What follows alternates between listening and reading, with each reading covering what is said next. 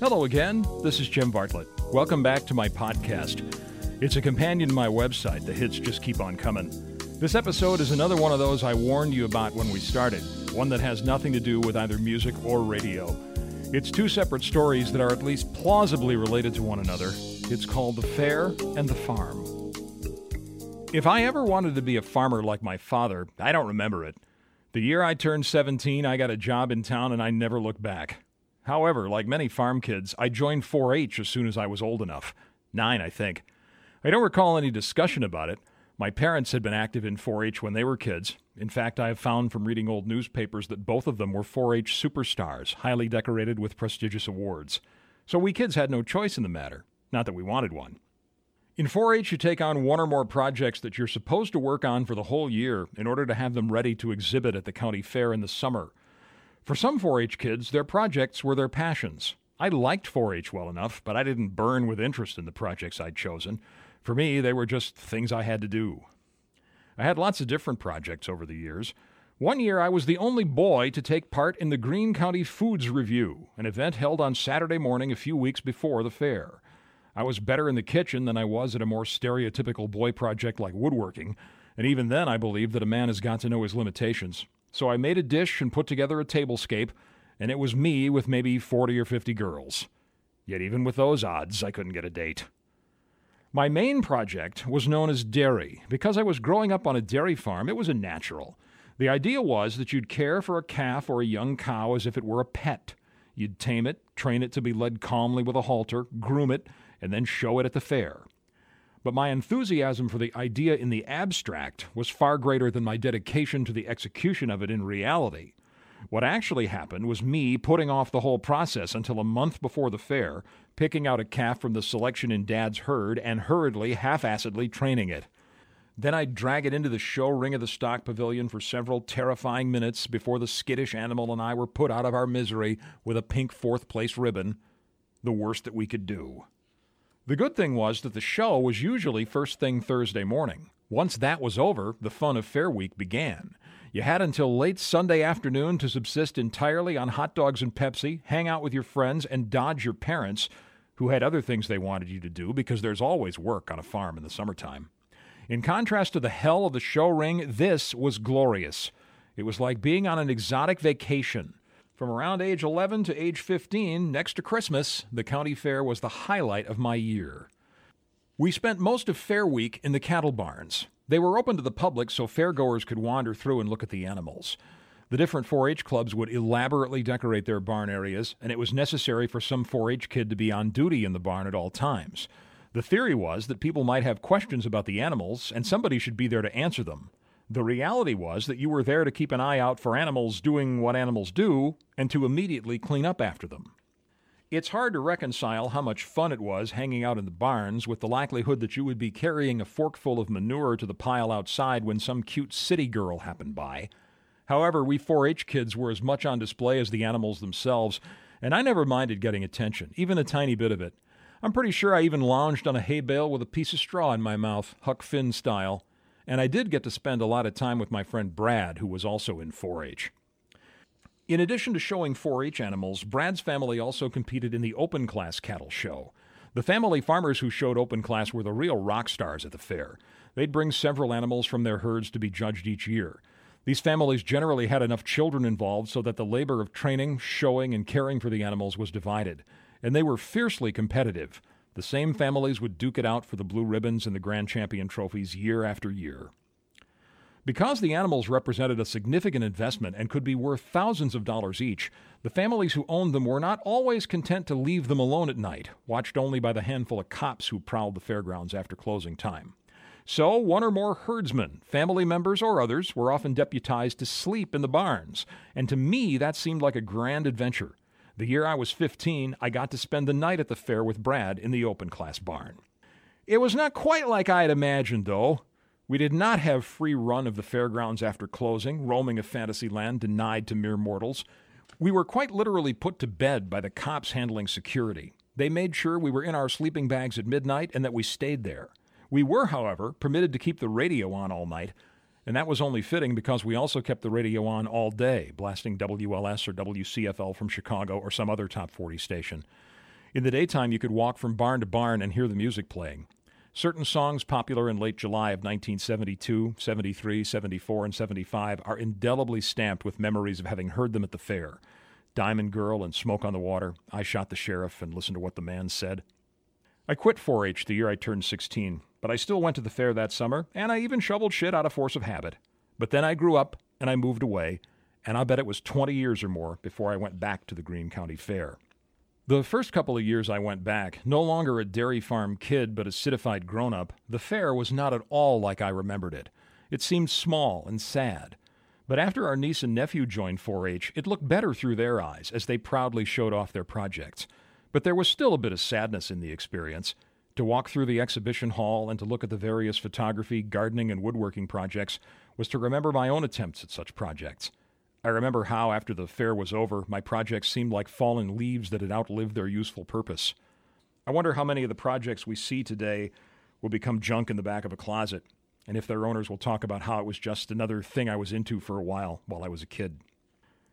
As we walk through the cattle barns today, we see 4-H and FFA kids, some undoubtedly the children or grandchildren of my own 4-H contemporaries, lounging in the hay beside their animals, secure in the feeling that this is where they will always want to be. But practically everything that seems eternal and unchanging when we're young is going to change. Farming was likely to break your heart 40 years ago and is many times more likely to do it now. Many of these kids, so deeply involved in agriculture, will pursue city careers after high school or college and never look back. Still, it's charming to see them today, happy because of what they don't know about tomorrow. Certain things about the Greene County Fair really are eternal and unchanging, though. Even though the stock pavilion is no longer where kids such as I meet their moments of terror in the show ring, the faded signs on the outside still read, "The Show Window of Southern Wisconsin." Kids still stay overnight in the barns. Certain food vendor stands have been in the same spots for as long as I can remember. On the Midway, the biggest changes involve the fashions kids wear and the price of ride tickets. There's still a tractor pull, a demolition derby, cream puffs, the beer garden, and the ever-popular deep-fried cheese curds. Since 1857, through over 150 years of constant change, from the Industrial Revolution to the digital age, Greene County's rural folks have gathered every summer to celebrate who and what they are. It's an admirable purpose and a worthy occasion, and its worth is not affected one damn bit by city's liquor pretensions. If you go to the fair sometime, you'll still hear the occasional radio in the barns or see 4-H kids with earbuds in, because times change, but the music never ends. As I said at the beginning of this episode, being a farmer was never something I aspired to be. But the farm is a fine place to be from. Even though we only live an hour away now, we don't visit all that often. We'll zip down to Mother and Dad's for an afternoon and zip right back, taking little time to linger. We stay over maybe 3 or 4 nights a year. In any season but the dead of winter, I will sometimes wander around outside the house, among the outbuildings, over the most familiar piece of ground I've ever known. Imagine that you're there with me on an early summer day, and that you're going to wander along. We'll go out the front door of the house. Look a bit to your right, where the popple tree used to be. That's what we called it, a popple tree, although it was officially a quaking or trembling aspen. It's gone now, but it once stood at the corner of the dooryard.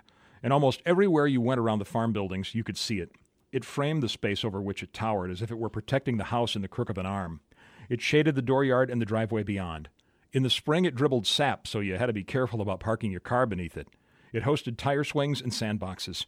Generations of cats, dogs, and kids played around it.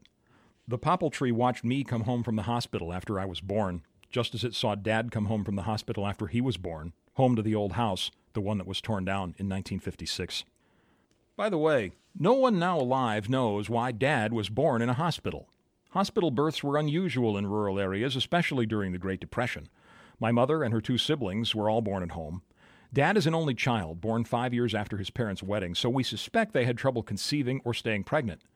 My sister-in-law once tried to get my grandmother to talk about it, but all she would say was, "That's just how we decided to do it."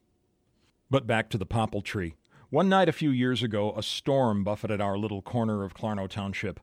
It was no worse than other storms over numberless years, but on that night the wind hit the old girl a little too hard, a little too square, or just wrong. It had happened before, and when it did, it was always possible to shore her up, trim the damaged limbs, make her more comfortable, like you would an elderly patient with a terminal disease. But after that night, the tree's time had come. The tree removal guys discovered she was mostly hollow, so it wasn't possible to count the rings, but they estimated that she had stood in the same spot for 200 years. I like to think she provided shelter to the native people of Wisconsin before there was any such thing as Wisconsin, that she was standing while George Washington still lived, or while Abraham Lincoln was a boy. Whatever I walked out of the house to do as a young man, go off to kindergarten, graduate high school, marry my wife, bury my best friend, and many, many things I have come home to do now that I'm old, they all happened in the watchful shadow of the popple tree. And on this day, as on every day I'm back home, I see her ghost where she used to stand, and I mourn her absence. But let's turn our backs on where the popple tree used to be and walk toward the southeast. A couple of scraggly peony bushes still bloom near the road bank, as they've done for as long as I can remember, although a direct TV antenna now sprouts incongruously between them. The asparagus patch is still there too, gone to seed for the season now. Mother has been cutting asparagus there since the new house was built, before I was born. East of the dooryard was where Mother once had her garden, although it's been a smooth expanse of grass for many years. The apple and pear trees, the blackberry, raspberry, and currant bushes are all long gone. Several family pets were buried under the pear tree. Now certain pets, including my favorite dog from childhood and 3 cats Ann and I have owned in adulthood, are buried nearby, in the cow pasture or next to it. A few steps north of the old garden is the chicken house. No chickens have lived there for 50 years, although in more recent times it's been home to a couple of Shetland ponies belonging to my brother's in-laws. It's also where Mother and Dad used to park the riding lawnmower. North and west of the garden and beyond the chicken house is the cow pasture. One winter, snow melted and froze, and the pasture became a sheet of ice. For 2 or 3 glorious days, my brother and I could ride our sleds from the far back of the pasture all the way down the hill, a long and speedy ride with a little jump in the middle where an old fence used to cut across. The icy climb from the bottom to the top of the hill was so long and strenuous that we could make only 3 or 4 runs in the course of an afternoon. It was nearly 50 years ago, and we still talk about it. You and I are walking along the pasture fence now toward the old corn crib. Along the fence, rhubarb still grows, as it has for as long as I can remember. As we reach the corn crib, I remember how at harvest time, ear corn would be loaded from wagons onto an elevator that carried it up to the bin doors on the roof. In the evenings, we liked to climb the elevator and sit up there, masters of the autumn landscape, at least until Mother spotted us and made us get down. But back here in the early summer present, we'll cut over past the cow yard and toward the barn now. The barn used to be such an inviting place, especially in the fall and winter, with its animal warmth, animal smells, and golden light from fly-speckled bulbs. But now the milking equipment is long dormant, and the space once filled by cows and calves and cats and dogs and kids and a vigorous young farmer's twice-daily milking routine is now strewn with discarded stuff that's too good for the landfill but not good enough to use anymore. Dad sold his cows in 1994. On my first visit home after they were gone, the sound of their absence was disorienting. One of the reasons I don't go in the barn much anymore is that it's so quiet. Too quiet for a place that once rang with so much sound, so well remembered. I gotta tell you, as we continue around the barn on the gravel driveway, something seems different about this place today, but I can't put my finger on it. So let's keep going. On the south side of the barn, we walk up an incline to reach the upper level, which we call the haymow. As boys, my brother and I spent uncountable hours in the haymow. When it was full, in the fall and early in the winter, it was a high climb to the top of the stacks and an adventure to build forts and tunnels out of 50-pound bales of hay. As the hay was used and the haymow emptied, it became a wide-open play space late in the winter and in the spring. In any season, the haymow was where cats frequently had kittens, and it was a grand and joyful thing to find them. Next to the haymow entrance is a large tapering bin that was used to store ground cow feed. It frequently figured into our childhood imaginations since it has a ladder on the side and because it resembles a rocket ship. Let's walk to the west just a few steps. Now look up there toward the north. See the stand of willow trees a few hundred yards up? It is likely that there are still remnants of a treehouse there, built nearly 50 years ago. In the early spring, snowmelt would drain from the fields above and down through the willows, and we would play in the stream, just as Dad did when he was a boy. In more recent times, right on this spot behind the barn, my maternal grandparents briefly maintained an enormous garden to scratch their farming itch for a few summers after they sold their cows and moved to town. It has finally occurred to me what is so different about this place as you and I walk it. It's the grass. Grass is growing in the driveways, peeking up through the gravel and dirt. Grass that never had a chance when this was a busy working farm can now take hold in places grass never did. The lane that runs to the willows and the fields beyond is completely overgrown. The neighbor renting the cropland has no reason to use it. If we wanted to walk down to the Willows and search for that treehouse, we'd have to blaze a trail through hip-high weeds. Let's turn one more time so that we're walking east again. The long, grass-covered knoll by the side of the road was our football field. I'd go out there after the Packer game on Sunday and pretend to be Bart Starr. We played football there even after Mother insisted on putting a rock-ring flower bed in the middle of it. The nearby machine shed was blown down in the Palm Sunday tornado of 1965 and rebuilt a year or two later. There's a home movie of my brother and I pushing our tricycle off the concrete foundation and hoisting it back up again with a rope, over and over and over. Now we're back in the dooryard and in the shade of 2 tall trees. I remember a conversation I had with Dad right after they were planted 25 or 30 years ago. "Those will be really nice someday," I said. "Maybe," he responded, "but I probably won't be around to see it." "Sure you will," I said. "The summer before you turn 100, I'll be 72. I'll wheel you out under those trees and we'll enjoy the day, or you can wheel me." The summer before my father's 100th birthday is a lot closer now than it was then, close enough to imagine in a way I could not when the trees were planted. The vigorous young farmer who made this place his own is now an elderly man who seems to grow ever more frail. I wish he could be that young man again. If I could give him some of whatever vigor I still possess, give him some of my years, I would. But he wouldn't take them, because that's not how it's supposed to be.